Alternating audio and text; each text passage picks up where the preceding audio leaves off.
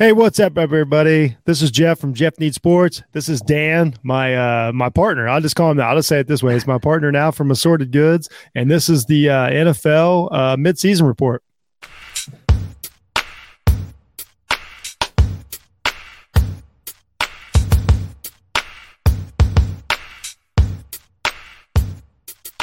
All right, here we go. We're halfway through the NFL season. I got my guy Dan here. We did the quarter season report. It feels like yesterday, dude. Honestly, and now we're back for the mid-season already. I just can't believe the way time's flying. So, how have you been? First of all, I've been good. I appreciate these sort of. It's very business-like, the quarterly check-ins. Like the Q2 report. Now, yeah. It's like an update. It's like an update. It's like, okay, how things are going. You know, are things how are they under our watch? Which we didn't do too bad on the quarterly. I was going to say, am I now accountable for all my previous opinions? Here's what you'll find out in sports podcasting. You're accountable for everything you say every second of every day. Yep. It's just ridiculous. That's the fun of it, isn't it? I mean, saying things, being wrong, and then having people yell at you. Yeah, and you brought it up, and before we get into it, everything's set. We're going to do a show, and then last weekend happens, and I'm like, okay, well, the NFL's upside down now. we know nothing. Yeah, everything that we thought we knew was wrong. I'm just going to stop texting you. Next time I'm on the show is on the Rams bye week. Okay. Because right after a win, like just wait till right after a win. Yeah. Like I'm going to have to get you like 4:15 or something on a Sunday. Just be like, okay, I'm Wednesday night. Now's the time. Yeah. Two weeks ago, they're without a doubt looked like the best team in the NFL. And I had them in my rankings at the best team in the NFL. And then I got to sit there and watch them like, are you freaking kidding me? That being said, they're still good. We'll get to your Rams report here in a minute. First of all, let's talk a little bit about what you got going in the podcast. I know you just your episodes just started popping. You got kind of a new take. So let's take a few minutes and talk about what's Dan got going on right now. Sort of Goods, my primary podcast. I shouldn't say primary podcast, considering that my other podcast, the comedy one. I've done already more episodes of that than I ever did of my own stuff. That's how it goes, right? Jeff Needs Help was ahead for a while. I totally get it. As someone with another podcast. Yeah. So my co-primary podcast, Sort of Goods, came back this week on Monday. His first episode back in about 4 months. Shorter format, more trying to be to the point, less scripted and all that, and just sort of diving into these topics again. The first episode's all about work and the whole labor shortage that's going on, and a little bit about money too. So I just decided to pick something non-controversial and easy, Jeff, to start again. No, and I'll be honest with you. I'm a listener. I'm an actual listener of yours. I haven't got a chance to listen to it yet. But what I envy about your podcast is if I don't listen to it last week, I can still listen to it, as opposed to mine that is literally trash every 3 days. Well, I'm starting to try to thread this needle a little bit more. That before I kind of reset everything, I was always talking about like stories that you could listen to them in 10 years and you'd still probably get something out of it. So I try to get closer to current events, but still maintaining just a little bit of a distance away. That it's not like next week it's now completely out of the news. So it's a tough line to tread every now and then. So. It's been crazy, but I'm glad things are going most of all, selfishly, I'm just glad you're back. We've all been to that point to where we're like, man, I don't know. Is this it? Is this it? This is, and then, so I'm so glad to have you back in the mix. You're putting content out there again. People deserve I appreciate it, man. They actually don't deserve the quality of your content. I know you're so humble about it, but then every time somebody's like, man, that's really, something like, yeah, Dan takes it to another level. I just say it every time. Anytime says anybody says anything to me about this, I just say I'm still just trying to learn new things. Like the most enjoyment I get out of it is the process and like learning how to like make audio and stuff. I feel like one of the cool things. it is really fun, the technical side of it. I've been the same way. Like I can still remember it was 2 years ago, not quite 2 years ago, the day that I put a feeler out there and I said, hey, does anybody, which is so crazy, anybody knows me now, I put it out there. I'm like, hey, does anybody want to help me out with maybe doing some video content tonight? I want to experiment with it. And obviously, anybody knows me, it's been like, especially my wife would tell you, it's been nonstop since then. But we're glad to have you back. We're glad that the fucking A's. I'm glad to be here. Glad that the sorted goods is going good. So now let's just I think I won't even say get it out of the way, because this is a tough week to talk about it. But overall, you have to be.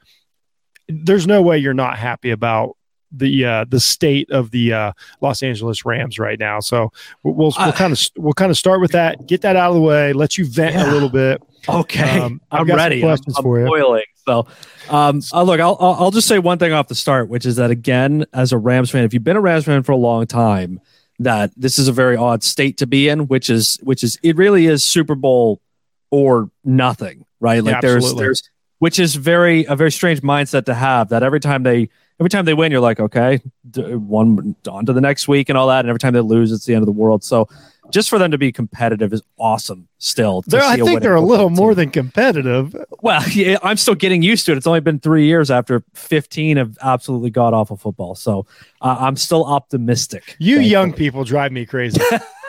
And here's what's funny. You have the advantage, and I'm going to guess that you have the advantage of being from Canada, that you have no idea what it's like to be a college football fan. And this is every season of your life. Like it is. Like you start every season. Well, I'm a fan of a good college football team, but to start every season of your life like it's win or it's the end of the freaking world. Yeah. And so I think that's what it's like. So this year there's a few teams like that. Like it was the Patriots for the longest time. Like it's right. It's Super Bowl or bust. Like you guys this year, the Bucks this year, obviously. Yeah. I think the Bills reached that level this year. I don't think they'd be satisfied with anything less than the Super Bowl. The Titans are probably getting. We'll get back around to the Bills. We will. The Titans are probably getting a little edgy. The Ravens are probably getting a little edgy. Like there's not that. The Cowboys are. Well, of course, I don't know. Here's the thing about Dallas Cowboys. Let's just be honest. They think they went to the Super Bowl last year. I'll be honest. I know people that are younger than they were born after the last time the Cowboys won a championship, and they still think that they won a championship last year. So they're a little different.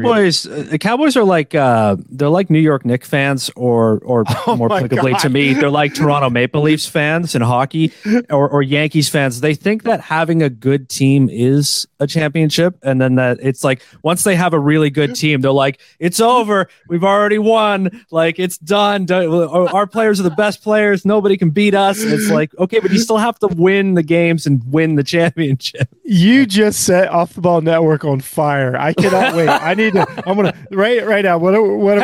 I'm from Toronto. I know crappy sports fandoms in big cities as well as most people do. We're at 7:54. I wrote it down. I circled it. I cannot wait to put that clip up on Headliner. Anyway, let's get back to our Rams. I'm going to call them our Rams because I've adopted this team this year. I like this team. I like everything they've done. So let's just kind of go through it. Last week they took a tough loss. I still can't explain it. I think it's by far Stafford's worst game of the season. It's what I'm here for. And, so I'm going to kind of go through it. But all in all, they're having a really great season. When they look good, they look really good. They definitely look like a contender to me. So let's talk to Dan.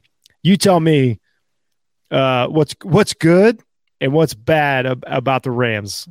Well, I mean, two things off the top. I have to give respect where respect is due, that the Titans played a fantastic football game and executed a strategy that has beaten the Rams over the past 4 years consistently, which is highly aggressive defense and knocking them off their initial game plan.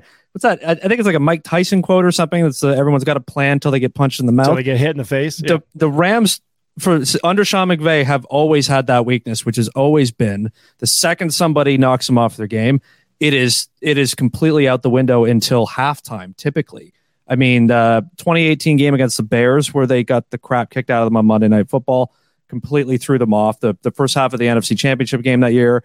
And pretty consistently throughout. I mean, the Arizona game earlier as well this year. First halves can be a disaster if the other team comes out firing aggressively, especially heavy blitzes coming from like their linebackers or bringing somebody like a nickel corner and all that. They instantly throw off McVay's game plan, and he abandons the run so quickly that the second things get off game plan, he's like a kid playing Madden. He just starts calling passes every time and thinks, I'm going to dart my way down the field. And all that did, combined with the Titans having one of the best punters in football, pinning them within, I think, the 5 or 10 a few times early on, is they forced pressure against their own goal line. And he cracked and threw 2 picks and gave them 14 points. And that was pretty much the game.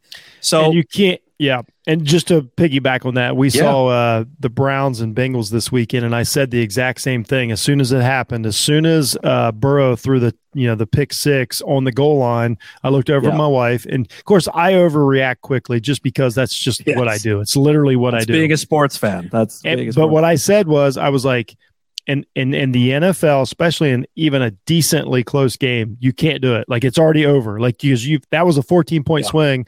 That was the extra points that you had if you were favored. It's over. And I thought the same thing. As soon as Stafford did that weird, like, try not to go down and throw away the ball, 2 points is not near as bad as 7. I never understand why players it's really basically quarterbacks panic in their own end zone like that. It's 2 points. I know you got to give the ball to the other team, but you can recover from that. A pick 6, there's something different about those that just changes everything. And in a pick 6, or as one of them was, the other one was, which was a pick back down to the goal line and then an instant touchdown. Because, I mean, if you make a goal line stand holding the field goal, there's the momentum back. But the defense trots back out on the field again, like, oh, geez, here we go. And then bang, it's 7 points. It's demoralizing. And you're right, it is the difference in the long run of the game. They played better at the second half, as they almost always do, is play much better in the second half. And they started to look like they were cracking the Titans defense, but it was just too big of a hill to climb back up. So especially against a team that's playing great. Let's dig into this. It really shouldn't have been, though. Like, what, as a, because I won't pretend, I watch the Rams as much as I can because I really like them. I enjoy the way they play. Yeah. I have no worries about them. I'll give that away. But as a fan that really like digs into it, because I'm like that with Ohio State. Like, Ohio State will win a game. And I'm sure that you're like, oh, Ohio State's really good. But you're not going to rewatch and critique like I do. And then by the time I get to Tuesday, I'm like, oh, this is terrible. This is terrible. This guy's doing this wrong. What is the flaw? I want you to tell me what the flaw. We'll start with the flaw and then we'll work our way back. Sure. So we're in a good mood going forward. What is the flaw? The Rams? Anybody watched that game on Sunday Night Football, they're going to tell you right now they already knew what the flaw. They can tell you the flaw because everybody saw it, which was their interior of the Rams' offensive line. Their center, Brian Allen. I kind of wanted to get there. Got literally run over. I mean, there were times where their guys were just throwing our center out of the way, like the Incredible Hulk, and then getting free rushers straight to Stafford. He was, I mean, that weird spinny interception out of the end zone that he did to avoid the safety was, to me, pure panic. He had been four drives in a row. He was getting pressure up the middle and had no time, and he just got desperate, which happens to guys sometimes. So their biggest weakness is still the interior offensive line. They didn't address it last year. They decided to seemingly go in a direction of, we trust the development of the guys in house. They've been decent, but when you go against a really, really high end interior offensive line like the Titans have, their D line was very good, very, very good. So I'd worry about that. Yeah, and once we get to the teams and stuff, part of this, like I saw that too. I saw that side of it, and I couldn't wait to ask you about the offensive line, because sometimes I won't pretend I'm not an expert at every position, but like I can see a lot of stuff. Offensive line, like I can see them as a unit, but I really struggle to pick out if something's really bad, because a lot of times, we say it was bad or whatever, but then you look at it and you're like, well, the quarterback didn't see this. He didn't call this protection out. And so that's what I was curious as a Rams fan. Like, is there a chink in the armor at the offensive line? Well, there is. That's the thing. And specifically the center right guard, sort of a gap there. Which is a bad place. Austin Corbett and Brian Allen, the guard and the center there, were clearly pinpointed by the Titans as their weakest point. The one thing that really confused me is I come on your show all the time, and I always like to take shots at Sean McVay. It's probably envy pouring out into a podcast, but the thing that he he does a lot. He goes away from things that work, specifically the run game most of the time. But the other thing he had been doing and had the offense doing for a while there was having his running backs in pass pro come directly up to the line of scrimmage and stand right in the A gap between the center and the guard, not step up into it upon the snap. Like pre-snap would run up and at the snap stand right there to plug it immediately. And I couldn't understand why they didn't do that. When the Titans started bringing pressure up the middle, I thought, you've been doing it all year and it's been working really well. And Henderson's been a really good blocker. And now's the time to do it. And you just abandoned that. So then I like digging into this football talk. So we'll see how this show goes. But I like this part. So then another question I would have in the exact same situation, and McVay was so good at this, especially the Super Bowl year. Why are we not going more 11 and 12 personnel? Let a H-back, slide over there. Do they? I won't pretend that I know Higbee. He's doing a great job. Yeah. Do they have the tight end personnel that they can essentially have an extra offensive lineman? Is that a possibility? They're much thinner at tight end this year than they have been. In the past few years, they had Gerald Everett as their second, who I always thought was an underrated player playing for Seattle now. But he was a pretty good interchangeable. Our second tight end now is I can't remember, Jacob Harris or someone like that. Like there's nobody who has a full set of skills. Yeah. In the second tight end spot, we either have guys who are blockers or undeveloped receivers. So there's not really a guy who can do both, and therefore I don't think they've really been using that second tight end very much. They really like Van Jefferson as the third receiver as well. So that two tight end set hasn't been so much this year than it has in years past, which I think is costing them for sure. The other night it felt like, which is funny, the correlation to Ohio State is crazy, because that's the same thing that a lot of us are saying. Like maybe it's time to bring, that extra guy in and fight this out for a few weeks and figure out the protection and stuff, rather than to just leave Stafford out there it was almost sometimes I'll ask you this as a fan, sometimes what I see, and I used to not like to accuse people of this, but I know when you're on my show, we'll accuse people of anything. Right. And by the way, how right could we have been about Aaron Rodgers? That's neither here nor there. But sometimes I think that McVay is one of these coaches that he's like, I'll show them, like the Titans will come in here and I'll outsmart them and I'll put 50 up on them in the passing game. And I don't think it's pride or anything, but he just gets a little stubborn with his play calling. No, I think you're on the right path. Look, in my experience in life, from even when I played and coached football a little bit too, but offensive coaches, unlike defensive coaches, are more prideful in the effort and the intensity, right? Offensive coaches are all about execution and game plan, and all these offensive geniuses, guys. These dudes are always about sticking to the plan and exactly that. There's a lot of arrogance and hubris in being an offensive play caller, and getting humbled is, I think, any offensive coach's greatest challenge is exactly that. Somebody doesn't care what your game plan is, doesn't care what your reads, doesn't care. They're coming to kick your ass, so you better think on the fly. And McVay takes way too long to adjust to that. I knew, because I texted you during the game, if I remember. Yeah, I said the second half's going to be better, but he's going to be slow to adjust. And that was the case. He's got to humble himself. I thought he maybe would have learned that in the Super Bowl, or again, that Bears game in 2018, or any other time that this has happened, because it keeps happening. He doesn't seem to be able to snap out of it. The Packers last year in the playoffs, like at some point, like just for lack of an easier term, just grind it out, like figure out a way to grind it out. And I do understand that, the salary cap structure and the roster and all that, like to get Stafford, you have to give up certain things. That's just sure. And I have no problem with that. Here's what we can say at this point. Here we go. We'll start into the NFL midseason part. Okay. Stafford was the right decision. Like clearly it has not failed. He was the biggest trade. I almost called him a free agent. Biggest trade in the NFL in years, and it has worked out. There's no way as any of you Rams fans can second guess it. No, but what was concerning? What was concerning about that Titans game, and why I'm making this point about him being slow to adapt to these sort of pressure schemes that come at him, is that watching that first half, I thought, if Jared Goff had started this game, it would have been the exact same football game so far, which means that the common denominator in the first half of that game wasn't the quarterback, it was the coach. So to me, it's still him having an issue with adapting to those pressure schemes, regardless of who his quarterback is. But that being said, yeah, Stafford. Please. And I think a lot of it too is that McVay and Stafford, they both suffer from the same thing is they haven't. McVay's really young, hasn't had a Hall of Fame quarterback yet. He does now. Mm-hmm. Stafford hasn't had a proper Hall of Fame coach yet. He does now. So what the difference we see is that's a hot take, Jeff. Well, Hall of Fame coach, maybe?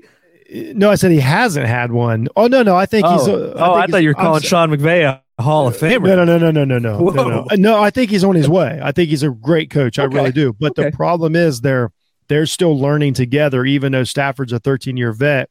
That those little things that you see, because when I talk Stafford, I'm putting him up in the echelon. I'm talking the Bradys, the Rivers, all these guys. Yeah. So the play that he doesn't make, when we go back to it, when he's in the end zone, he's get spun around. Brady or Manning, those guys, they fall down, they throw the ball, they don't make the mistake that kills their teams. I don't think Stafford's dumb. I don't think any of that. I think it's just a lack of playing in big games and important games, as to where if he does that in Detroit, he's probably done that 5 or 6 times. We have no idea because it's only a highlight. They might have won the game. He was probably having flashbacks to his Detroit yeah, he's like, I remember when I used to get the shit beat out of me every day. So he probably felt a little too familiar for him. So we'll see. And hey, we're talking down a 7-2 football team, and a guy like Stafford is still a top MVP candidate. Like, we're going to get into that. That's playoff football, though. That game was a playoff football game, prime time against one of the best teams in football. That's what playoff football looks like. I'm almost glad they got their ass kicked, because they better get it in now than in January. So before we move on to our midseason awards, whatever we're going to call them tonight, how do you feel about? Let's switch to the other side because I'm just going to give you the chance a little bit later. We're going to talk about Kupp. I just wanted, just so you know that I'm not skipping over my man. Good. But how do you feel about the defense that we were told, like, this is unstoppable, all this, and then they trade for Von Miller, who didn't get a play last week. Yeah. How do you feel about watching them? Like, is the defense as good as they should be? They've settled in finally, and it seems like Raheem Morris is getting a little bit of a better read on what he's got defensively and the way he's calling his plays. Same with Jalen Ramsey, is just kind of mastering this position really that they've created for him. Like, he is. I don't know what the word is for. I don't want to say he's the best at it, but he's such an impressive physical corner now. And in the way his game, it's so he's rare. Not Deion Sanders. He came flying in on a couple of plays there against the Titans that I thought that looks like Ed Reed. Like, he's a very well-rounded defensive back beyond just being a shutdown. I don't know what a comparison for him is. I need to think about that. Like, the most physical... I can't think of one cornerback wise. I mean, he resembles more of a safety sometimes, and even then, I don't know if I've seen a guy play all around like he does. I mean, it's impressive, but the rest of the defense is coming together. Health is the only thing that matters for them. Von Miller. I mean, you have Leonard Floyd on the other side too. He's been playing great, just tearing people's heads off. It's a nightmare for offensive lines, and it may help the secondary that's been a little wonky at times sort of be able to get on their feet a little bit better, getting that much front seven pressure. But I still worry about their run defense is the one thing. Their inside linebackers. I will say this: the other night we talked about this Titans game. The defense showed up. Like, Titans really didn't have a great game. Like, that is the truth of it. Their offense didn't have to really do much. They were held down. So I don't think that. Here's what I would say is I would be very comfortable going into the future with this Rams team as a whole. I've been really impressed with how the roster has worked out. Like, a lot of times we see these teams put together in the summer, and I know the Rams were a really nice base team, but still, when you add a quarterback and you lose this guy, and then now what they've done is they've done exactly what they should have done. We kind of saw this with the Buccaneers last year. It took them a few more weeks, but it was like, oh no, the experiment's working. Like, we brought in the most important piece to our franchise, and now we're a better team than we were 12 months ago. Well, the Rams what you said right about these quarterly reports we're doing, right, is that I'm already accountable for all my opinions 4 weeks ago, but also, I mean, the first half of an NFL season, what you get out of all 32 teams, and what you get out of those same teams the next 9 weeks now, or 10 weeks, it's night and day, right? Because some teams are they start hot, they crash. Some teams take a little while. Like what were the Bucks last week? 5-4 at this point, something like that. And now what? Like so, yeah, I'm with you on that. So. Well, let's just flip right into that. We'll kind of get away from the Rams, which it just works out that you're a Rams fan. I really love this team, and there's a lot to talk about. Once again, they're fun. So I hope we're talking about them for a long time. So yeah, well, nice. you already touched on like who is actually ready for the stretch run. So we're going to talk about that right now. So halfway through the season now, I don't really want to know who you think like who had the best first half of the season. I want to know who Dan thinks right now is in the best position to actually win a Super Bowl. Like it's easy to look at some of these records and go, oh, that team was really good, or this team's coming around. Like I want to know who Dan thinks is actually a good team right now, outside of the records. I think I'm preparing myself for accountability later, which is I think that the Ravens and the Titans right now, the Titans, their defense was impressively good yesterday or in that Sunday night game. Interior defense travels too, like that. Yes, that holds up. That's a seriously good asset to have, and they've got a lot of guys playing really good on their defense. Harold Landry, David Long Jr., Kevin Byard, I think might be the best safety in football now. Pretty much. They're playing, but the same with the Ravens. They've managed to get through a ton of injuries. And again, my money's on a team getting better and gelling with each other over the course of the season. And the Ravens have come through a really tough stretch, like 6-3 now or so. So them and the Titans, I think the AFC's weak. I think it'll probably be the two of them maybe for the Super Bowl. I worry on the NFC side that it's going to be such a meat grinder of quality that whoever gets to the Super Bowl is going to lose so much on the way that it's going to be tough.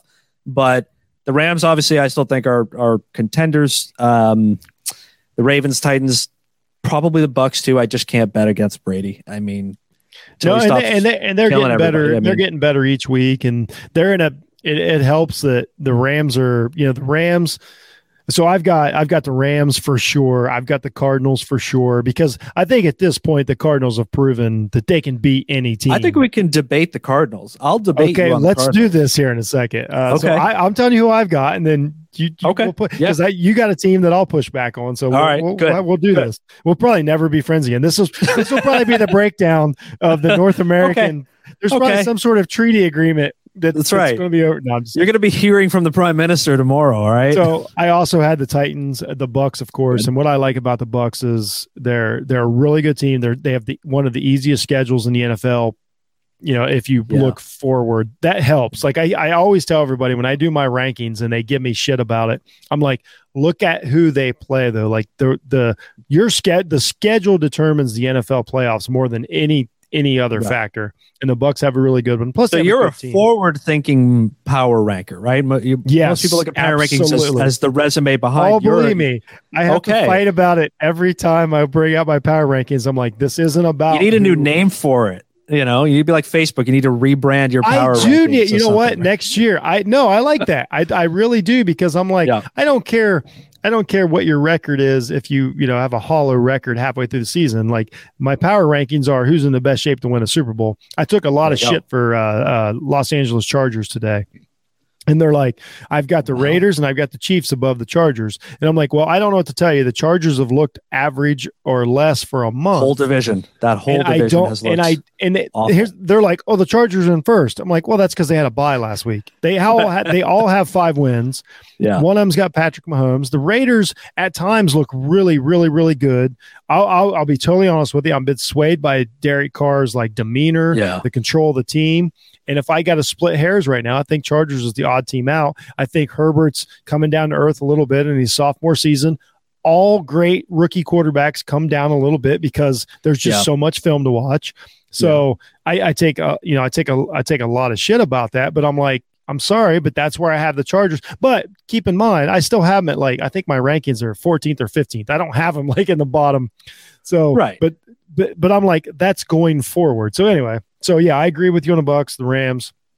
I've still got the Bills in mind because, and I might be crazy, I still think they're a team that when they play right, they can they can win any game they play. And I think that's important. And last week was a knock because that really set me back. I'm like, what do I do with a 9-6 loss to the Jacksonville Jaguars? Yeah. When you're telling me you're one of the best teams in the league, but then luckily all the other good teams shit the bed. Yeah. So I'm like, whoo, they got me off the Cowboys in particular, really. I mean, so I'll start with my nitpicks with you. Yep. I don't think the Ravens. I think they're really well coached. I think Harbaugh has done a great job. I think Lamar Jackson has gotten better, especially because of the injuries, because he's had to. But the realism of it is all the injuries, and then their defense is not. It's just not good. There's no number that says that they're good. And I just don't think they can keep holding this thing together. I think they're an airplane flying and they've got duct tape holding wings on. The turbines are failing. They're one engine's going out, the next one's coming on. And I really think the wheels will come off. And even though I think this could possibly be Lamar Jackson's best season, and they also don't make the playoffs. Right. That would be my pushback on yours. I will actually I'll give you those points. I think they do. I find there to be something sort of appealing by just the fact that they don't seem to be fazed by everything that's happened to them so far. And that's just a quality that as it goes on, especially when it gets to playoff football, and they are a sort of a ground and pound team. Mm-hmm. I could see them catching people off guard, especially if they get home field in the playoffs or where, depending on where they finish. I mean, but at the same time, I fully concede those same points to you. The problem with it is I've watched because my wife is a Baltimore Ravens fan. I love the Baltimore Ravens because I like how they're coached. I just like everything about it. Great organization. I enjoy watching them play, and I've also remember that they probably should have started the season 1-4. Like that's just the facts of the matter. I saw Indianapolis beat them, even though they didn't. I saw Detroit beat them, even though they didn't. Yeah. There's so many flaws that you couldn't make up. And I'm like, I saw Cincinnati kick the crap out of them. And I was like, well, that's a fluke. And then I saw Cincinnati has not looked great in 2 weeks since. I'm like, what's going on here? Minnesota, I have no idea how Minnesota loses that game last week.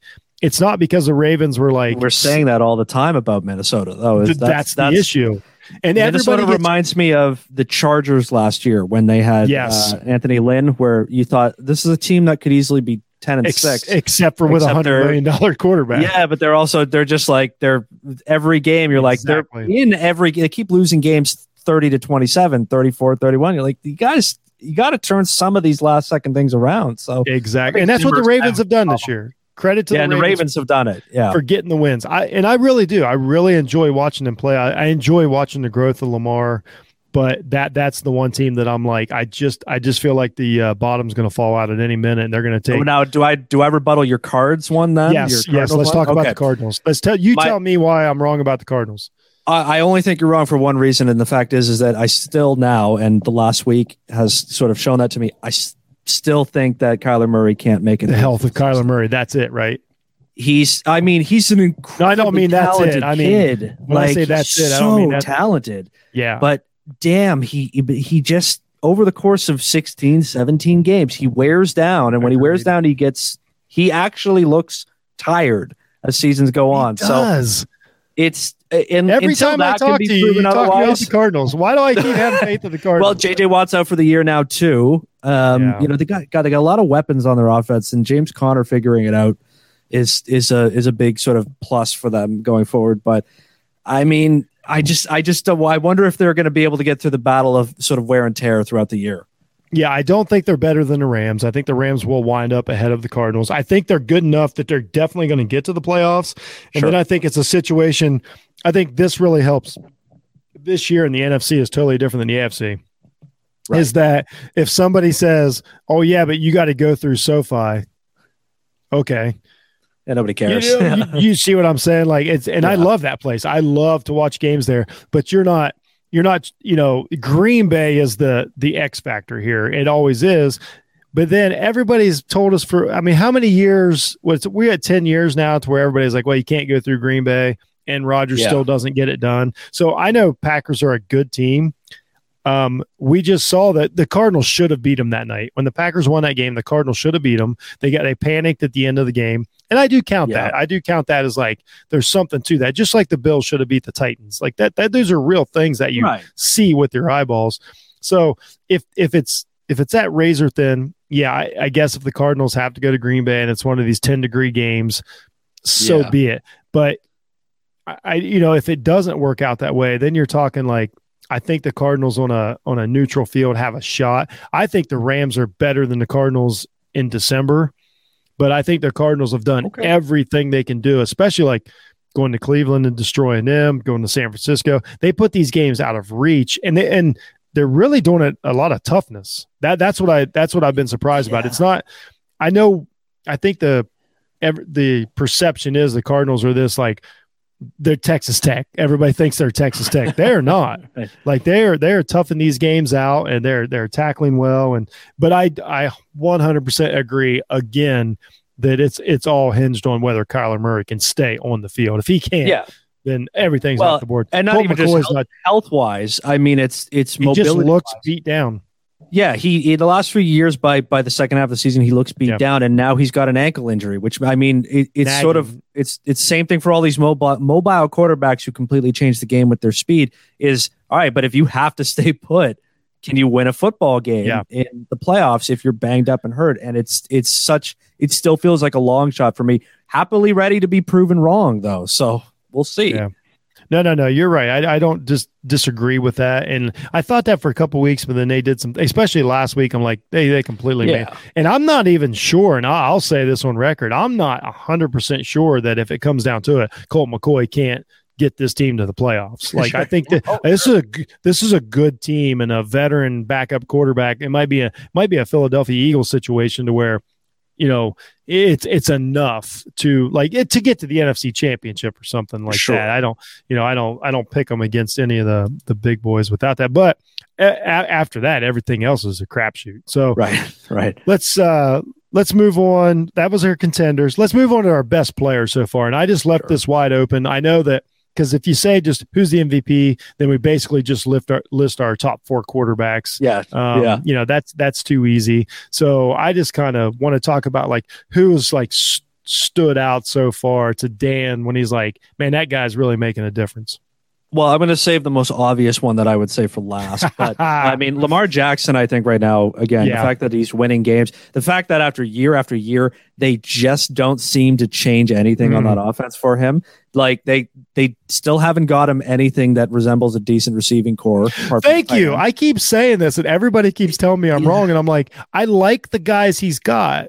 I like the guys he's got, and I'm not, and I will pound the table for this. I'm not a wide receiver 1 guy anymore. Like those years are over. Like of the, Michael Irvin hasn't been in this league for a long time, but you still need some size. I mean, you can have size and play in the slot. Lamar needs a guy with catch radius. He needs a big guy. He needs a guy to go out there. He can push people around. How they haven't address that. They thought they went and got Sammy Watkins, which is everybody's last, last resort, right? What a disappointing career that Watkins had after. I don't know if you watched him at Clemson. Injuries, he was one of the best. Oh, the year he got drafted, he was the best receiver I ever saw. Well, I desperately wanted the Rams to get him that year. The fact that he ended up with the Rams 4 or 5 years later, but just injuries have ruined it for them. Yeah. But you're right. He needs another safety net. I mean, Mark Andrews is really good for that, but outside of that, he needs another go-to. He needs another first down kind of guy. That's essential in the playoffs moving forward, especially if they get down early, 14 points in a playoff game, and they got to start throwing. I would say I would push back on people like Hollywood. I don't care. Like everybody judges him on he's wide receiver 1 for the Ravens. Well, that's not his fault. That is not his fault. The guy puts his name in the draft and he gets drafted. He winds up wide receiver 1 for an NFL MVP. That's not his fault. Yeah. He is doing literally everything he can do out there at his size and stuff to win these games. He's had a really nice season, but I can't judge him against Hopkins or somebody like that. But despite all that, Lamar Jackson has still got the Ravens at 6-2, right? Which is. Here's what's funny. Impressive. I mean, Derrick Henry's got, he missed a game, but he's got a little over 800 yards rushing. Lamar Jackson's got 6. Lamar Jackson has 600 yards rushing this year. Is that crazy? Absolutely ridiculous. But he's learned how to do it without getting hit. I love what he's done. He's got. I had some knocks on him early in the season. I'm like, there's too much like going to the bench and lowering your head and doing the whole like, gosh darn it thing. Like, I don't need that. Yeah. I don't need another Phillip Rivers in this league. I need you to be better, Lamar. But he's won. I forget what the stat is this year. It's 3 10-point deficits that he's overcome in the second half or whatever. So, Lamar was on my list too. Now I've got a few quick hitters for you in terms of players that I think. No, you got all kinds of, man. We got. I got a few. So Kevin Byard, I already mentioned. I really think he's turning the Titans defense into. I'm a safety guy too. I love safeties. Joe Mixon, I think, has played really good for the Bengals to balance their offense out. I mean, he's third or fourth in the league in rushing. I don't think Joe Burrow is having the year he has, and Jamar Chase is having the year he has without having that good of a run game, sort of keeping people honest. Jonathan Taylor. Who's benefited more, Chase or Mixon? Because they benefited off each other.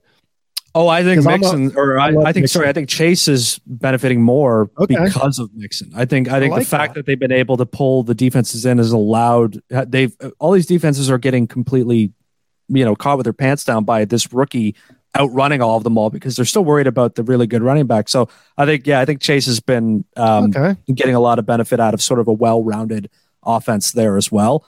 Jonathan Taylor for the Colts. Becoming one of the best running backs in football. I said it the last time I was here, and I still say it again here. I still think the Colts might put something together as the season goes on. I did too. I've got him in my top 16 now. Yeah, I think they're trending up, especially if Jonathan Taylor. Jonathan Taylor has, unless I'm misinformed, I believe he has one of the longest runs and one of the longest receptions from the line of scrimmage so far this year. Like something like that. Yeah, he's got 3 of the biggest plays in the NFL. Yeah, real game breaker. He's killing. And that's hard for me because wasn't a big fan of his in Wisconsin. I'll just put you. And I will say that fair enough. He had a big run against the Buckeyes, but we held him in check. But he's had a great season. He's been the difference. I'm a team. Miami Hurricanes fan. How do you think I felt about Jalen Ramsey for years? So being a Florida State guy, fair enough. Is. The other rookie I wanted to say, I think I probably said it last time too, but Micah Parsons for the Cowboys. Oh, he's unbelievable. Playing great. I mean, Mac Jones as well. Those 3 seem to be kind of the trio of rookies to kind of lead the league this year. Micah Parsons is an all-pro. He's an all-pro defender already. Yeah, I've never been more right about any rookie than I have been Micah Parsons. I know we talked about this at the quarter, but I stand by it. He's still working. He's the best. You're still right about that, Jeff. So yeah, I love it. Of course, versatile. The crescendo of my favorite players, best player so far is Cooper Kupp. I mean, yeah, let's do this. Let's talk about Cooper Kupp. Crushing it. I love Cooper Kupp. This guy's doing everything. He's having a great. He's got the potential, which is crazy. I was listening to another podcast today, and they were talking about the numbers. He's on pace, especially with an extra game this season. He can break none other than Calvin Johnson's records. Yeah. And guess who was quarterback? So there's something to. But the guy's running great. The guy is just He's really currently got 74 catches, 1,019 yards, 10 touchdowns in 9 games. I want to put this in perspective. 30 years ago, that was the best season any wide receiver could have in the NFL. Yeah. This guy's halfway through. He's already been targeted 103 times, which is unbelievable. From what I could tell, the only guy who's been targeted anywhere near that much was Tyreek Hill, who's 101. But his chemistry is near perfect with Stafford now. They had a couple of misfires for the first 4 games, but they're think on about the that. same. This is their first season together, and I mean, as of right now, Kupp is having the best season, one of the best seasons in NFL history. We're talking 07 Randy Moss level numbers.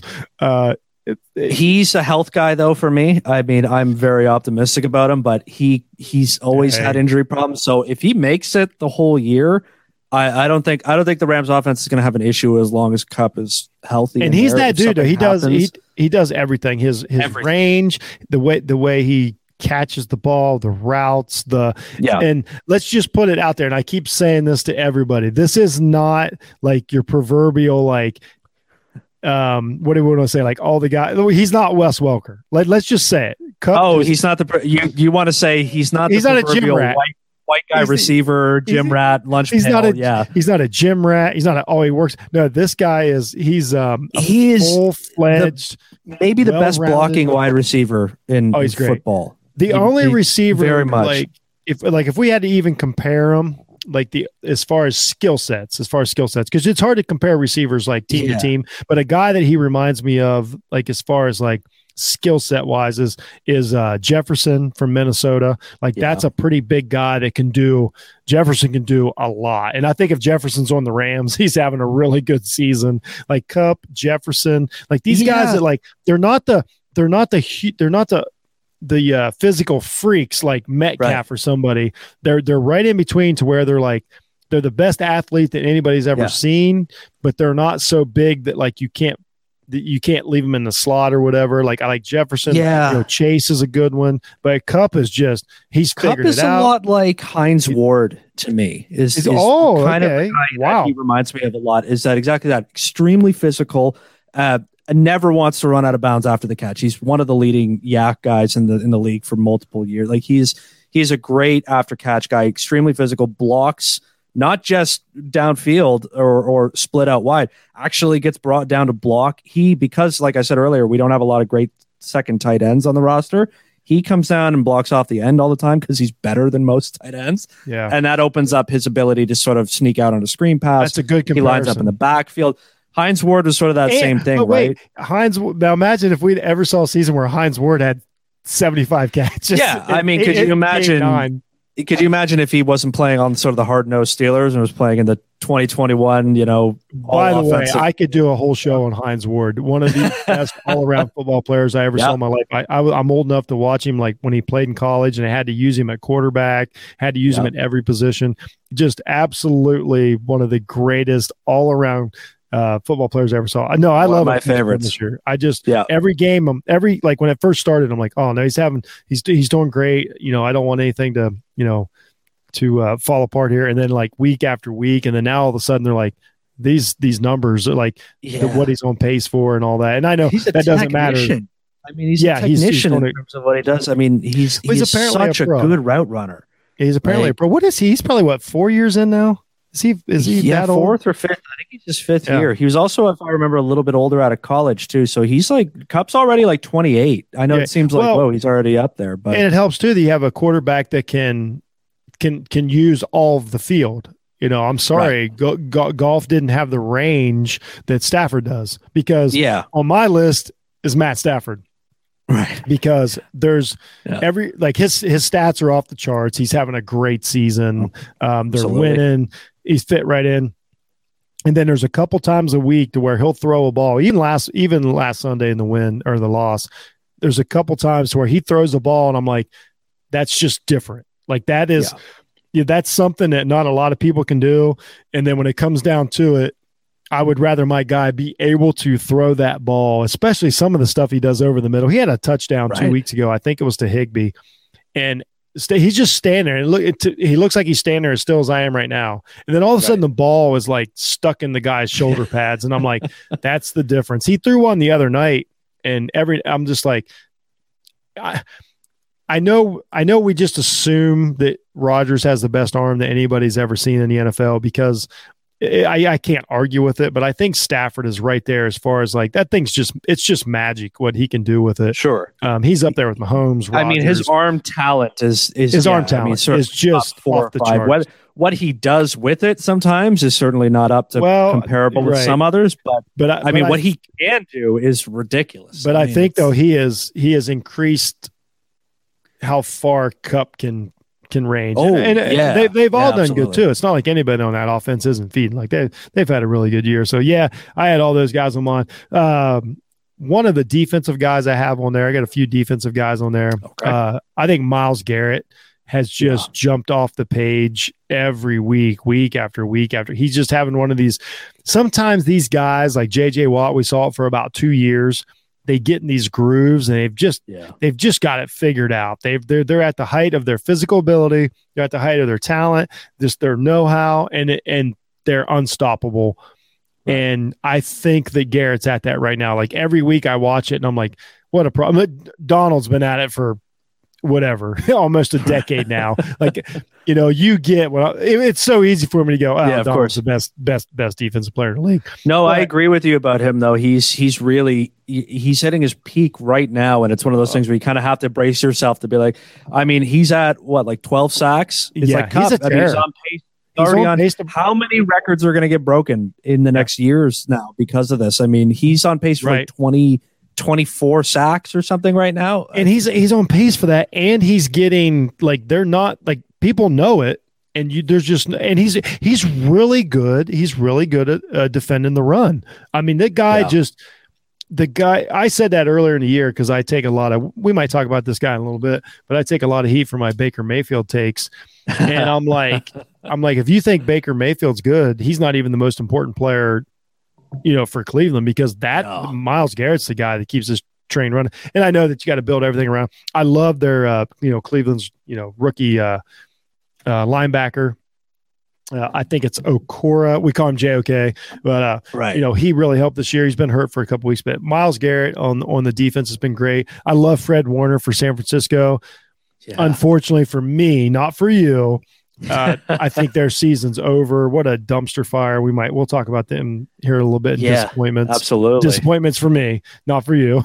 Right. But Fred Warner, he just every game, I'm like, man, this guy's great. Similar to Myles Garrett, though. I mean, just and Aaron Donald in that same. There's that category of guys in this league who are physically probably the best athletes. Tyreek Hill too. I mean, guys who are athletically in this another stratosphere and who are also technically very talented in what they do, understand their positions, know all the finer points, do everything right. And I think Ramsey's up there. Ramsey's up there too. He doesn't necessarily look like the greatest athlete in the world. He just looks like the best, the most intellectually sound in what he's supposed to do on defense. He's never out of position. Yeah, he's so physical that I like what he's doing. He's an advantage. He's an advantage to have for sure. So, 100%, I mean, and there's so many good players now. Like we already talked about Parsons. Like honestly, he would probably be on this list. Except for we don't do that with rookies. We separate them, even though he might be in that category within a few years. In 2 or 3 years, we're going to be sitting there going, "Oh man, he's at his peak. Look, he's got he's made 1 million tackles this year or something." Yeah, right. I could see that. Another guy that has had a great season, but I don't know what to do with him is Trayvon Diggs. He's had the splash plays, but he's given up plays. He's had a breakout. I mean, he's literally had a breakout season. That's an easy thing to say, but he definitely has. But I don't know how good I think he is, even though he's playing really good. I don't know, if you trade for him tomorrow, I don't know if your team's that much better. But just to acknowledge that he's just had a terrific season. I mean, 6 interceptions. He's statistically having a great year, but a lot defensive stats like sacks and interceptions are extremely misleading sometimes. I mean, interceptions especially, like some guys can go off like that in a year, but still be sort of a negative at times, right? So, I mean, the guys that we always say that the best corners in the league don't get picks because nobody dares throw near them. Right. So we'll see if in time that's still the case for him, if he's really that technically good of a quarterback. But even despite his interceptions, people are throwing at him. So. And I think through, and believe me and this guy, we don't get along that well, even though he doesn't know it yet. TJ Watt's actually had an excellent season holding that Pittsburgh Steelers team together until they figured it out. And now they've kind of figured it out. He got them through a couple games. And now the Steelers are a real threat in the AFC because who else is going to do it? Right. And I said this all year. I kept saying with the Steelers, I'm like, I understand what you're seeing, but they're a smart team. They know who they are. We talked about this. They know exactly who they are. And that's the advantage they have is because Mike Tomlin knows who his team is. And we just, we spent how long talking about McVay as a little different to where he might be a little stubborn. Tomlin is not that way. Like every game's different. Right. But TJ Watt, I was hard on him, with the holdout and all these things, but he's had an excellent season. Yeah. Yeah, I mean, and again, Steelers are somehow surviving in that division right now. I mean, we wrote them off early on, and they're finding a way to win despite despite just a confusing roster at times. But great coaching, right? That's a good coach for you. Knowing who you are, keeping it together. Yeah, exactly. They're literally built to lose a wild card game. I don't know what else to say about them, and that's not even a knock on them. They're built to lose a wild card game. Yeah, they are. But I think if they could get to the playoffs, they would consider it a success. So, we talked about some of the good players. We know there's a ton of good players. Right. You know, we got to touch on some of them. Let's talk about some of the. We'll start with disappointing teams. And when I say disappointing, I mean came into the season like you ought to be one way, but you're really another. So a couple that I had, well, I'll just start. I got the hat on right now. If you can't, I was going to say the biggest disappointment for me is currently on your head. Oh my God, the Miami freaking Dolphins. They haven't even in their first game they won against the Patriots. They shouldn't have won that game. Patriots ought to be one game ahead. You want to talk about surprising teams? The New England Patriots have had an excellent season. Mac Jones is. I don't know if he's going to be rookie of the year, but he's right up there. Done a great job. Miami is terrible. They obviously missed on Tua. I'll just say it. And I always preface this by saying Tua can have a fine life going forward because I say that they missed on Tua, that's fine. He can go do something else. He's not going to be a starting NFL quarterback. He's not a Super Bowl quarterback. They apparently it's over. They're a mess across the board. Even when they win a game, they look bad, like last week. So they've got 2 wins. I don't even care. They don't even get the benefit of being bad this year because they don't even get their draft pick. The Eagles get their draft pick. The Miami Dolphins have been a huge disappointment this year. You know, to me, as a team that should have been in the playoffs. I know this is an unpopular opinion, but I think I still file Tua into a category of players that were horribly put into really horribly bad situations once they were drafted. I mean, he gets drafted, they're going to insulate him, then they decide not to insulate him, then they put him in, then they start playing him, then he starts to play better, then they have these weird shuffles of their roster where they don't seem to have a lot of continuity with the players around him. Then they kind of spend an entire offseason talking about trading for another quarterback already, and then that goes into the season, then he gets hurt again. Like he seems like a guy who's been dealt a really bad hand, and then it's hard to be a good NFL quarterback if things aren't nicely set up around you like that. But he just doesn't. There's not. He also doesn't look good at times. Yes, I'll give you. There's not been one game yet where I'm like, oh, that's the guy. For instance, a couple nights ago, Justin Fields in the Monday night game finally had his what we'll call the coming out party. Everybody will refer to that Monday night. It looked terrible early against the Steelers, and then let it come back. Could have won the game, and everybody's like, "Okay, we lost the game." But if you're a Bears fan, you're like, "We're fine." Like I feel good about this. Like Justin did everything that he has brought here to do. If our kicker does this, the refs do this, blah blah blah. Right. So they had that game. Tua has never. I can't think of a throw. I can't think of a decision. Anything that I'm like, that's the guy. He does not look like an NFL quarterback, which the upside of that is if they get one, they might be good again. Like maybe the team is built to win today. So, there was something that I wanted to ask you, and maybe you can help me as a actual Dolphins fan. When Flores took over, right? Was there not a story about how like it was one of the biggest turnarounds in terms of wins from the year before, right? So then is this like one of the biggest turnarounds the other way? I mean, if he wins 3 games, I mean, I think they could have both. I believe they wound up winning 10 last year. I think, right. Yeah, no, so you're exactly right. And I would have told you, I would have told you a year ago, like everything's going fine. Flores is the guy. That was the one concern I didn't have about the Dolphins was the coach, and I still don't. I really don't because I think that if you're this mismanaged at quarterback, I really, really because all season this is one of my things that I'm kind of driving home. Like for the first 6 weeks of the season, I'm like, no, we focus too much on quarterbacks, blah blah blah blah blah. And then I watch these games, and I'm like, oh no, if you don't have a quarterback, you're dead. Like your team cannot do anything. Yeah. You're dead in the water. You can't fight through it. So I still think that Flores is a good coach. the personnel is not as good as I thought it was going to be. And then now we don't get the draft pick next year. To sell out on Waddle, I never agreed with that. I never agree for trading picks for a wide receiver that I see every year. I'll be honest, as an Ohio State fan, we've got 2 Jalen Waddles on our team right now. Like, I don't know the sense in trading draft picks for receivers. That was a mistake. So now we did all that, like, tank for Tua and all the trades. We got a blessing by the Houston trade, and got their draft pick, and now we've squandered it.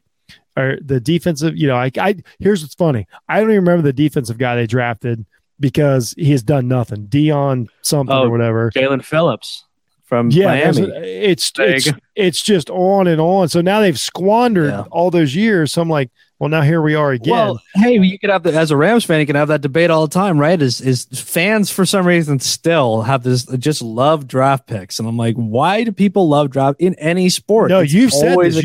Crapshoot. It's a stupid idea. Take what you got. Yep. Yeah, assets, right? Like, people are like, the Rams will never win again. They've got no draft picks. I'm like, yeah, you guys have been saying that for 6 years now, and yet we're still up the top of the league. It's funny. You go get a player. Win. I totally agree. So the league full of people, you can get them. Not to believe. I'll let you go. I got one more team on here, which I'm going to be. Okay. I'm going to be kinder to them. So who's your like? What the hell are you doing, team? I mean, the obvious choice is the Chiefs, but I still think they're just beat up from a couple of years. I don't know what to do. Yeah, but why? Okay, so just real quick, I'll ask you a question, then I'll let you go. Sure. I understand that about the Chiefs and the beat up and all this. Yeah. But why can't they, if they have the best quarterback supposedly that anybody's ever seen for the next 20 years, they've got the next Tom Brady, why can't they adjust and figure this out to get through these injuries? And they very well might. That's sort of the thing, right? I mean, again, like I said before, 5-4 they are right now. I mean, that's what the Bucs were last year. They could easily win, 6 of their last 7 and go hot into the playoffs. So I'm wary about criticizing the Chiefs. I mean, that to me is just a team that's struggling to come together so far, but with the huge potential upside of being right back in it at the end of the year and making us all shake our heads again. The Chargers, I think, are a bit of a letdown so far. I find that even when they win, they're starting to look a little less impressive. And I don't know what their reasoning is, because their defense is very, very good with a couple of really top-end talent players on it. And their offense is pretty good too, but it just doesn't seem to be adding up to coming together to look like a team. Like, I don't find the Chargers scary, but I feel like I should find them a little more frightening. They have a lot of things, and I could be wrong about that. The biggest disappointment this year, though, the bottom half of the NFC West.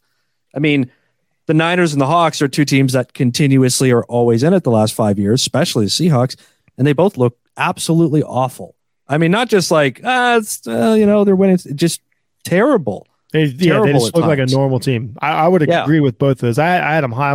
I was really high on the 49ers. I was wrong. I drank the Kool-Aid, and I was like, no, they just need this. They need Jeff, that. I don't ever believe any football team that decides to have a quarterback controversy. I don't think there's a winning football team anywhere where that's a thing. Like I thought that was my strange thing about why would you keep Jimmy Garoppolo at all? Or why would you try, like, the we'll keep them both thing is like the stupidest idea to me. I thought, this is not Alex Smith in Kansas City at the tail end of his career keeping the seat warm. Jimmy Garoppolo is a guy who still thinks he should be at the prime of his career leading a team to a Super Bowl with a kid breathing down his neck. I thought they should have been like Belichick. Should have just made a decision and gone with it. If you're going to go with the kid, trade the other guy.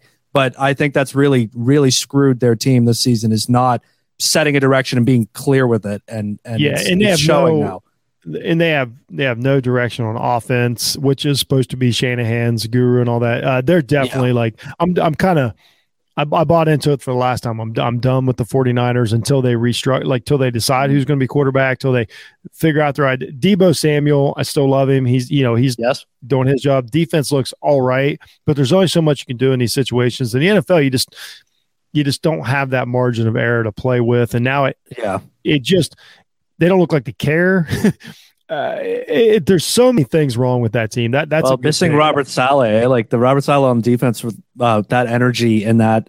I mean, that really flipped their defense on the head now. So they're not the same. Don't score, the defense just is like, okay, like we can only keep coming back out here so many times. Yeah, we don't want to. The defense gets tired trying to have to win games. 16 to 14. Too much pressure too, and then you call the game different too. Like you call the game different because if you don't have any kind of lead at all, and then now that the basically the wing T offense isn't working anymore. It's kind of backfired. I think this is Shanahan's last year. They'll completely retool after this year. I think he's maybe going to try to use the old. It's a classic technique for a coach that's failing, which is put the kid in late in the year and you go, hey, look, come on, you're right. One more year. So it buys you. Sometimes it buys you 2 years because of that's a good point. Well, look what Flores is trying to do in Miami. Another team I got, and I'll be nice to this team because honestly, I think most of it is they didn't go get him a quarterback. The Washington football team,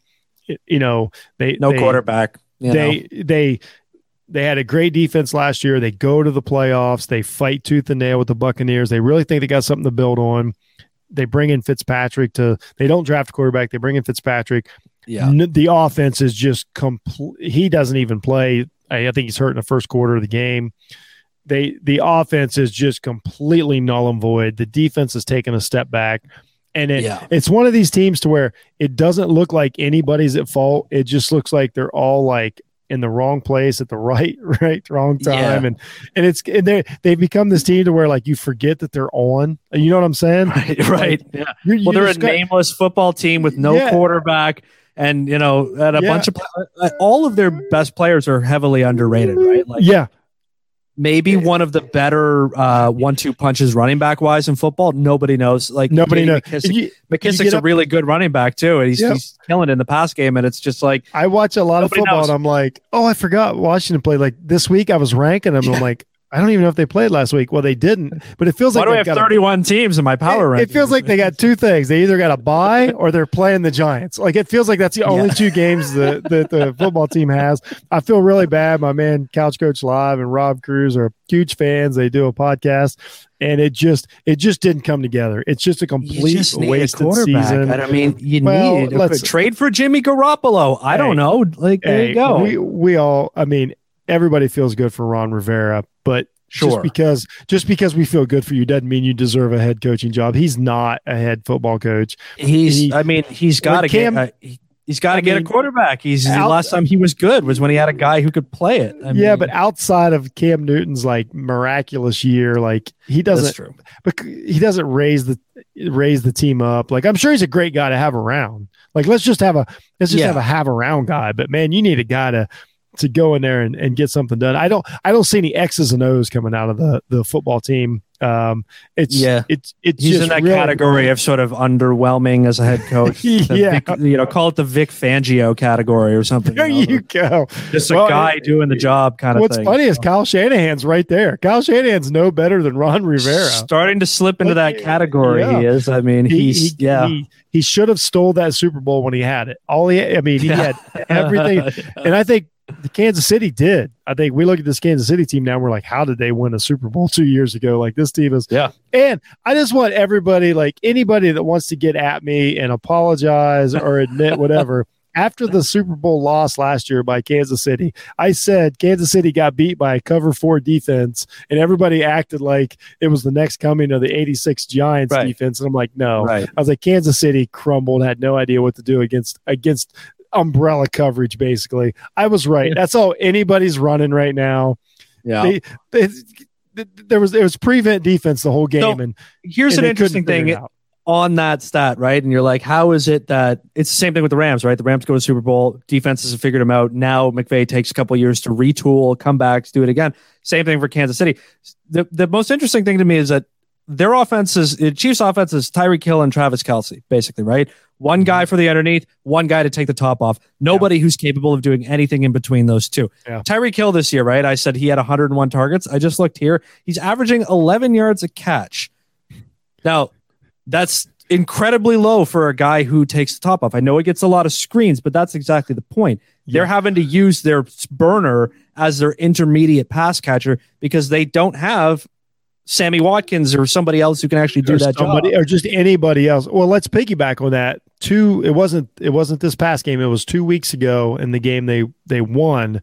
Mahomes had a decent game. He was 15 for 15 behind the line of scrimmage.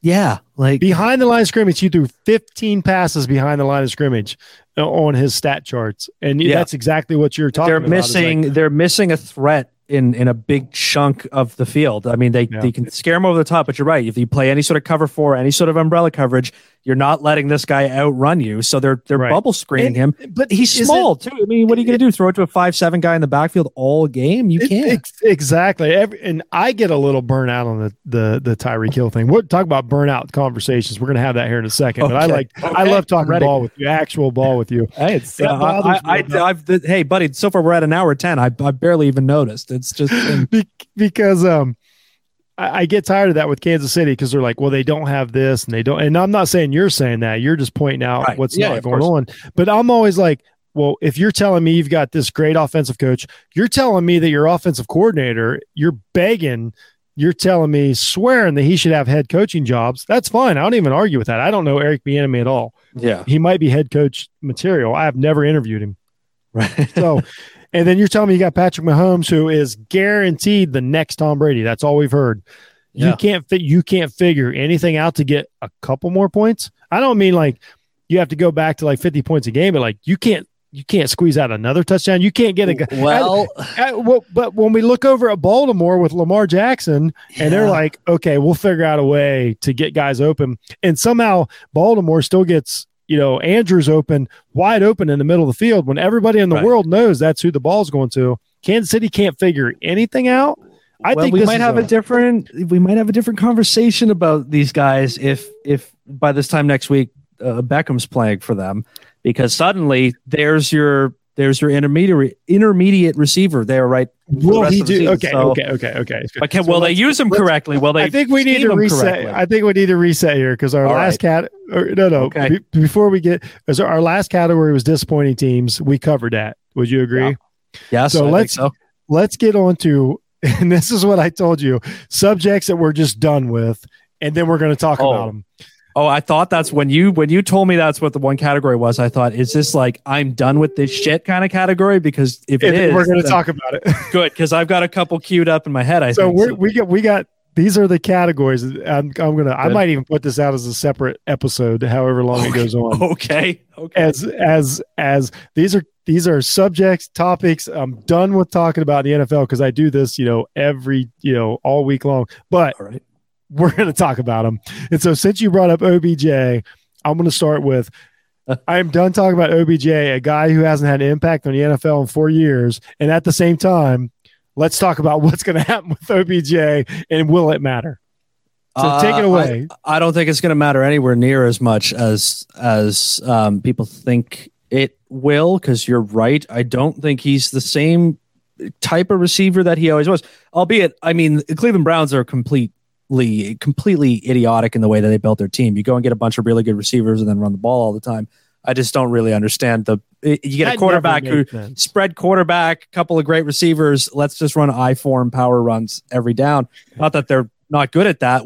Just what I mean. So I mean, we're done with it in the sense that he's a reputation guy. He's like everything in the world. He is always going to have credibility and reputation. And we don't know why. Goes beyond it. Because of exactly what everybody has said, because of the famous catch. He's a viral celebrity, it doesn't matter. Made more money off it. And he did. I understand he started his season, his career. Like, I know he's the fastest to this, the fastest to that. Sure. That's fine. He's got one playoff game, and I think he has like 3 catches in it, like meaningless, playoff game other than that. And then that's all we've talked about for like 8 weeks.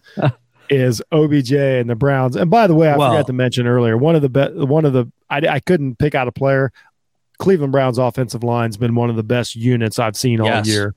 Yeah. We talked about Tennessee's interior defense. We talked about what the Rams do. The Cleveland Browns offensive line's awesome. That's Absolutely. A great point. But I will admit, when they built that team, they didn't have the head coach they do now. That's fair. Right. And a guy came in and recognized, like, okay, we've got this really good team here. What's that dude doing? Like, what am I supposed to do? Yeah, I think that's probably what they thought, right? Yeah, $15 million slot receiver. How much they're paying him, and he's right. He's not getting the ball enough, and he's not being utilized the way that he should be used on any team. And the Browns have really dropped the ball on that one.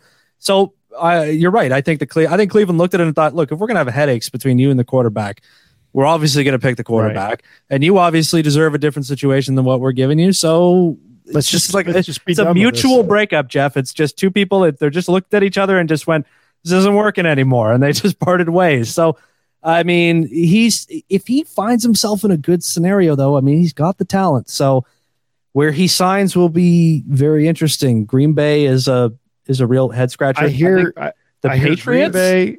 I don't think there's any way he goes to the Patriots. Only because classic Bill Belichick move, though. It is. It really is. But Mac Jones is running a really dink and dunk offense that's working. And I know it sounds negative, but it's not. There's nothing wrong with like completing passes and moving on.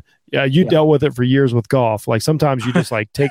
I mean, I'm just being serious. Yeah. Like I would rather win. I would rather have a dink and dunk quarterback that's winning than Tua, who I have maybe Beckham helps.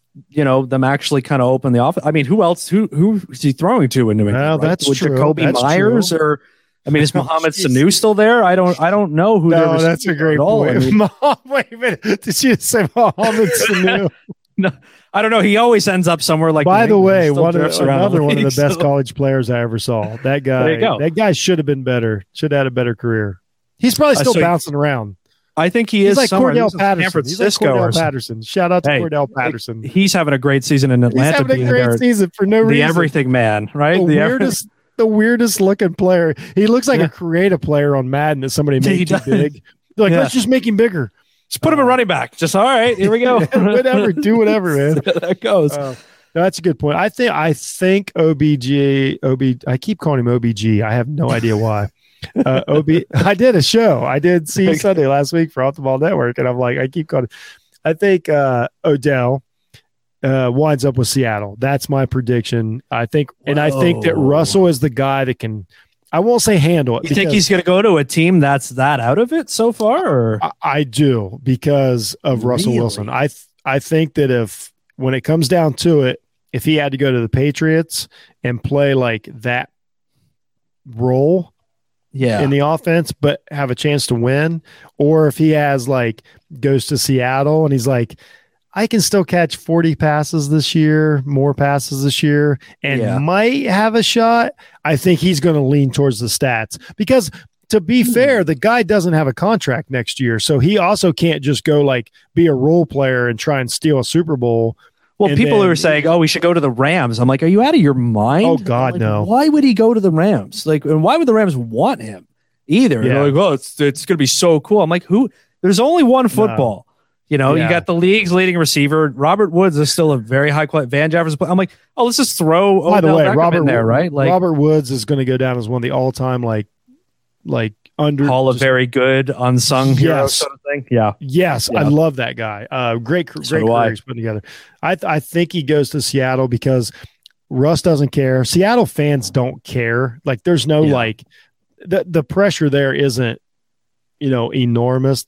They can experiment with whatever. Metcalf isn't he's a good receiver, but he's not he's not I can't give up anything. Metcalf doesn't care. I think it just blends well. The only him and Lockett might fist fight, but here's how I'll defend OBJ. He did literally everything that Cleveland asked him to do last year. Sacrificed everything they asked him to do, block, everything. And it didn't work out. They still just blamed everything on him and kicked him to the curb. I don't know what goes on in the locker room and stuff. Nobody's come out and said anything. But what I will say is they said that he couldn't do that, and he did it. Yeah, he played on that run first offense, and he did it. I think accounts on him are that he's actually a very good teammate. I mean, who knows, really? Really, the news cycles and all that stuff say one or the other depending on the day. So if he is or he isn't, I mean, honestly, if he's got only the year to go through, then I would probably gamble on whoever's got a real chance at winning the Super Bowl. I don't think Seattle does. I mean, I think Seattle's just in a year Seattle where they can't just win a got to Super Bowl. check out. Green Bay would be interesting. I think that would really change the Packers offense. I mean, finally having a second receiver on their roster, but and we know that they don't have to worry about next year. Like Rodgers is clearly not going to play there next year. I'm now past the point of imagining that I know what goes on in Aaron Rodgers' head. So, well, no, that he's next on my list. So we're getting there. Okay, good. Okay. He might not be next. I think he's third on my list. We'll get there. We'll get to him. Okay, good. So you tell me, what are you done with talking about? And then we're going to talk about it. I like this. We should do a whole show on what we're done with talking about that. I'm done with talking about it, but only because I really think there just has got to be some solution to it. But absolutely horrible ticky-tack penalty calls. I'm biased, obviously, because I thought the Rams game on Sunday night was basically over when they called it not a touchdown in the back of the end zone on Tyler Higbee. I mean, every week in the NFL, games getting decided by a guy's finger grazing a face mask and that being a 15-yard penalty. A guy, a blade of grass out of bounds is not a touchdown when you come back in and take 4 more steps inbounds and catch the pass. It's just, I'm done with the constant NFL that was a great throw by Stafford, by the way. Exactly. I love that. I love that non-touchdown. Holy cow! I forgot all about that. It really would have changed the whole thing. But it's just, I'm done with this fact that we just cannot seem to get to a consensus on the officiating and on the rules that actually seems to make people be like, you know what? That's good enforcement. That's good interpretation. That it's just everything. Like roughing the passer is so out the window now, and it's changing football games left and right. Like it's just getting to a point. The spot foul on PIs, for example, insane that a penalty is worth 55 yards. He could have caught it. He also could have had a bounce off his face mask. So I think the NFL has got to retool some of these game altering calls. Yeah. To have less of an impact, because I'm tired of it always being the issue. It's constant. Right. So, and it's the constant conversation. No, I totally agree with you. It's a constant conversation. I got to wake up every Monday or Sunday morning, because it's the same in college football. And, instead of talking about like the great plays or whatever, like we wake up Tuesday morning, all we're talking about in that Chicago-Pittsburgh game is the penalties. Like nothing else. And it's like, I understand everything's under a microscope, everything's reviewed, but I totally agree. I think that's a great nominee. Like it does change the game. The Higbee one was a great. I totally forgot about that. I was infuriated when that happened that night. They should be reviewable too, right? Like again. Yeah, why aren't the reviews reviewable? I'm using my bias to the Rams fandom here, but like the last ditch thing that really put the nail in the coffin to end the game was when the Rams were made a stop on 3rd down with 4 minutes to go to get the ball back, and Aaron Donald shoves Ryan Tannehill a little bit and he goes out of bounds, and they called him for roughing the passer. I'm like, that is a completely game altering call to make. Yeah. Now they get the ball. There's 3 minutes left. The game's basically over now. So it's just the fact that they keep giving this much sort of control to the game to the refs and then not having any way to sort of counteract them. Every other sport is moving to this. The NBA does it, right? There's a foul call. Go take a look. Okay, I'll go take a look. They take 3 minutes to look at it and they're back. It's starting to get to the point where you're like, there has to be a little bit more recourse than having entire football games boil down to, the quarterback chucked the ball up in the air and the receiver just, that's what I hate. Throws his arms up and gets 45 yards. Like, and that's another thing, like just to spin this all together that, we were watching the Ravens game the other day, and I said that Lamar's even figured out, like, if your receiver is close covered, just throw it at them. Throw it at their feet, throw it at their head, whatever, because 50% of the time you'll get a pass interference call. And that's a legitimate play in today's football, is the PI call. So in the same way that in the NBA, it's a legitimate play now to flail your arms and make a noise. So this year they're starting to cut down on it. I'm hearing good reviews. That's good. The NFL should be following suit with that too. And I mean, especially on the roughing the passer calls, because they the NFL is yet to really understand just how big of a call that is. Like, it is almost always enforced on a positive play for the defense. A sack, for example, you go from it being 3rd and 15 to being 1st and 10, 30 yards further down the field. Yeah. That is a completely game shifting call. And it's disproportionate, I think, to the act that gets committed. Same with the spot foul and PIs, like chucking a ball in the air and then giving them the spot at where the foul took place. Oh, it's just horrible. Crazy.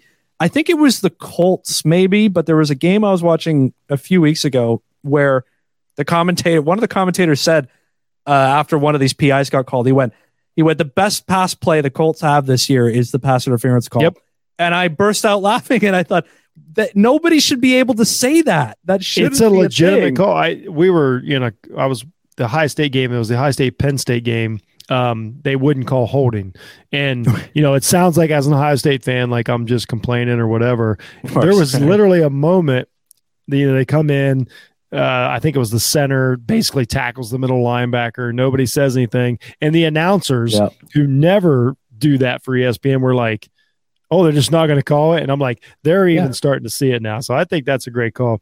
So the other one on my list is, and we won't talk about it long because we kind of dissect already. All right. And I live in Ohio. I'm pretty much done talking about the Cleveland Browns.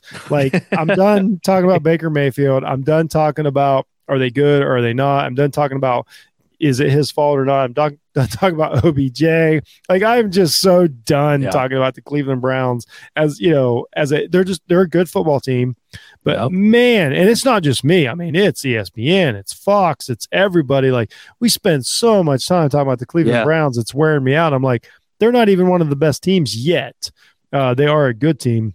The big personalities really seem to draw, without Beckham there, that's probably going to move a few cameras away from the Browns facility. But they really, I mean, when they drafted Baker Mayfield, they should have known he's a draw as a personality. Yeah, they can't escape it, right? It's fascinating.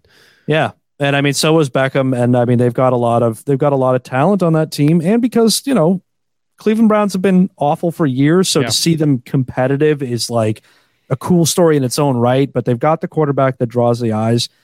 Again, without Beckham, they might actually start to get it together a little bit. They looked great last week, but I'm just, every week I spend so much time like, you know what? I'm done.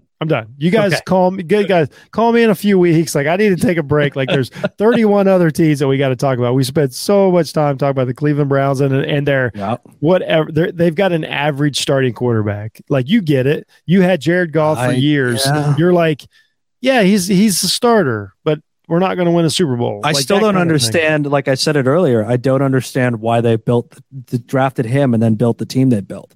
Like, why would you draft a guy who is a much more of a spread wide quarterback who could sling and then tell him go under center and hand it off 35 times a game? Yeah, that's all you're only going to throw it 10 times. Trade for I'll say it again. Why don't they just trade for Jimmy Garoppolo then or something? Like, go get a guy who just needs to throw for 220 yards on a couple. Oh man, he'd be perfect there. Actually, like send Baker to somewhere where they'll spread him out and they'll get something going. Like, and let's face it, it's not certain that Baker is going to stay there. It's not locked in. They haven't signed him yet. I still don't think it's locked predicament, right? They're still in that. They are in the Jared Goff dilemma. Give him a lot of money. Go back to square one. I was so mad. I've called it the Baker Mayfield dilemma for months, and then one of the rich big name guys on TV or whatever called it that, and everybody's like, "Oh, it's a good point." I'm like, "Well, fuck you." Like I've been saying that for 12 months. It's the originally it's the Jared Goff problem is what it is, right? You got to give him market value, but do you do it knowing now, especially thanks to the Rams trading for Stafford, now what it's going to take to get rid of the guy if this doesn't work out, right? Now you're going to have to annex your future and the quarterback to get the hell out of it. And that's what I've said all season about Tua. I'm like, I do not want the Dolphins to get in the Jared Goff dilemma. And once again, I like Jared Goff, but I also don't necessarily think he's going to win me a Super Bowl this year. I don't. It's just, and I just keep saying that. And like, spoiler alert, Lions fans. I don't think Jared Goff's going to win you the Super Bowl this year. I don't know if he's the next step, the next piece of the puzzle. And he's this year. I've actually been, I'm going to take a second and say I've been really proud of Jared Goff. He has played decent. He's had a chance to win several games, but he has not pouted. He has not looked. His energy's not bad. Like his He's made a few plays in Detroit games where I've looked at it and gone, okay, you never did that for the Rams. I've never seen you step up and dodge a pass rusher and then fire when I'm like, wait. That's why they got rid of you. It's because you wouldn't do that. Because you wouldn't do that. But I think he's handled it fine. And that, having a, I don't know, whatever he got, $100 million or whatever, probably helps. It keeps the stress levels down, I'm sure. But here's what we think. It's just, we're not going to do this now, but if you're Washington, Miami, if you're all these teams, you're like, Jared Goff's better than our option that we have right now. Because you've said it. The guesswork isn't where it's at. Like, tell me what you have. Like, if I'm the Dolphins, I would give everything, for Stafford tomorrow. So, one last subject. Let's do this. Okay. Let's talk about Aaron Rodgers. Because I'm kind of done talking about Aaron Rodgers. We did the quarter, and you called him out for throwing the game against New Orleans. I stand by that. I do too. I stand by it even more. So. Now that we know he's a crackpot. I wouldn't put it past him to throw a football game now. I'm totally done talking about Aaron Rodgers, so let's talk about Aaron Rodgers for a minute. Yep, of course. When this happened, you had to be like, I told you, this guy is a goofball. Like, he does it. Well, okay, here's what I want to ask you. I don't know how to wrap my head around it. Please ask me something. Ridiculous. Give me a direction to go in. So here's what I want to ask you is why doesn't Aaron Rodgers get and here's the one thing we haven't seen. Why isn't he getting the dumb athlete treatment? Any other player goes on and says the stuff that he did, we're like, here's what I hear all week long at work. I won't say another dumb athlete, blah, blah, blah. Aaron Rodgers are like, I don't know. Maybe he's got a point. I'm like, well, that's my done with it part of it is that they are still, I heard Mike Wilbon on PTI say this the other day. He was like, he's the smartest guy in the room. Everybody keeps saying that. He's the smartest guy in the room. He's so smart. That? He's so smart, blah, blah, blah, blah. Do they know how smart people are? This show is not the platform to say something like this, probably, but I'm going to do it anyway. Because this show is the platform to say something I just don't care to say it. But the reason why he is still depicted as a super intelligent, madly genius kind of guy is because he's a good-looking white man. That's just the long and short of it. He's got beautiful blue eyes and a flowing California hair. He's charming, right now. Chiseled jaw. He's got the face. He's got that classic American white guy face. Anything comes out of that face. There is not a better. And I shouldn't say it better, but this is a really great time to be Aaron Rodgers, and he knows Aaron Rodgers can do. You were wrong. This is exactly Aaron Rodgers doing whatever the fuck they want, Jeff. That is most of history. Is guys like Aaron Rodgers just saying something and people being like, "Oh, no, I knew it," because he's still pretty smart. Here's what they say: that guy said the same thing I've been thinking, so I've declared him smart now. That is it. It's literally like. It's the printing press. Odd. Whoever got to write the words got to change the rules. It is so ridiculous. Like, oh, he's so smart. I'm like, first of all, he asks the questions on Jeopardy, and Celebrity Jeopardy. He went on it, right? And they're like, "Oh, I did great." I'm like, "Yeah, but everybody knows Celebrity Jeopardy is easier than real Jeopardy, right? Because otherwise they'd all be in the red every time." And they're like, "Wow, he won." I'm like, he beat out people who don't have to think for a living. Like I don't know. That's great. Just being a dick now. He gets where he's like, "Oh, I'm a critical thinker," and I'm like, "Excuse me, Aaron. I work in a hospital. I don't know if you know what a critical thinker is." Because also, like anybody's a critical thinker, Jeff. Anybody is. Like not a dude laying on his couch in a hoodie. Yeah. So I've been doing my best all week. I said earlier today. I said the Packers, might get OBJ. And I said, Aaron has asked them to do their research. So they've asked 2 orthodontists and a bait shop owner from Cleveland to see what they thought. Cause that's how ridiculous it sounds. Went down to the local comedy club and got trade advice from a couple other people on stage. Hey guys, what do you think we should do with the roster so here? Stupid. And no, it's exactly what it is. It's definitely what everybody thinks it is. It's definitely tipped over the point, especially with the offseason and the preseason and all that stuff. My Aaron Rodgers quota has been drastically overfilled. I totally agree. I'm good. I knew we could agree on it. You had the right answer. He's ridiculous. I don't care. Yeah. I don't care what anybody says. Like, you can, you know what? I'll go host Jeopardy, whatever. Let me try it. Trust me, people. I'm the smartest person you know. Trust me. Let's see if that works. Let's see. If I do that every episode of my own show you guess what though? Listen to me. I'm pretty sure you're smarter than Aaron Rodgers. And I don't mean smarter. God. I don't mean smarter. Aaron Rodgers is, here's what I'll tell you he's smart about. He knows exactly who he's talking to. He knows exactly what they hear. And that part he's got down pat. Well, I was going to say his little Pat McAfee thing was like one of those like, after everybody had a riot with it on Twitter and all that stuff, right? But I'm like, afterwards, I thought I wouldn't put it past him to be like, oh, I'm just trolling all these. Oh, but I'm like, it wouldn't be a good troll though. Is the problem? Like maybe you've taken your jokes a little too far because now it's like, no, I think you're an idiot. Like, yeah, not exactly, not the best. It just kills me. I'm just saying when Ocho Cinco did that stuff, he was laughed out of the league for like, what an idiot. And Ocho Cinco is a really smart guy too. You know what I mean? But when he did crazy, stuff like this, it was, oh my God, blah, blah, blah, receivers, whatever. Quarterback does it. You're like, like he cost his team a win. Yeah. He cost his team a win. Like, it is. But also now he's also ginned up a bunch of crap that's going to follow them for the year. All the cameras are leaving Cleveland but he's not a distraction. But Wisconsin. I mean, he's not a distraction though because just like you said, he looks like Sam Elliott. Everybody loves Sam Elliott. You say whatever you want if you're Sam Elliott. Fucking guy. Hey, all right. Dan. Oh shit. Yeah.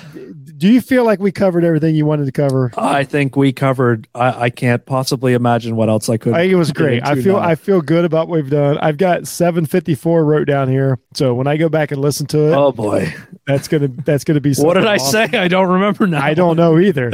But But that being said, again, tell everybody your podcast, both your podcasts, and tell them where they can find you. Both the podcasts. The first one is my own personal podcast, is Assorted Goods. As you see the little logo down there. I'm disoriented by the camera. No, it's hard. It's hard. It's hard to know which way. I do this every time when I'm trying to point to my guy. Right, there you go. So, if I listen to Assorted Goods, it's simply, quite simply, it's a show where just I pick a topic and I try to do a little more research into it and then package it for something where we can all learn a little bit more and not be so serious about it and political and, all that stuff. So it's for the curious minded who don't want to be insane afterwards. So that and the Fucking A podcast, Fucking A as in Canadian AEH. You can find both the podcasts anywhere you get your podcast. Fucking A is more comedy. Just, cracking jokes with my old college roommate, real simple background noise kind of stuff. It's right up your alley, whoever you are is listening. And you can find me on Twitter at DisinformedDan. That's just the new handle that I've got. And the website is disinformed.ca. You have to cross the internet border to come to the website. Check it out. It's just hopefully good stuff that you enjoy and that is valuable to you. So. Oh yeah, for sure. So again, thanks Dan Felton for being on. I love it. We got to make you an official part of the Off the Ball Network one of these days. I think the time's coming. I don't know how I could possibly be more busy with the stuff that I do. I will fit in however I can. Hey, okay. Here's the thing though. I'm going to see you in 4 weeks. I'm going to see you in 4 weeks, brother. Like we're not stopping this train now. Right. We're going to report this. So right. Y'all know me. I'm Jeff at JHunt006. Jeff Needs Sports. Everywhere you listen to your podcast, go check out offtheballnetwork.com. Thanks for listening, everybody. Thanks for watching. Thanks, Dan, for being on. Go check out Thanks all for having me, Jeff. It's been awesome. Enjoy the next 4 or 5 weeks of the season, and we'll see you soon, guys.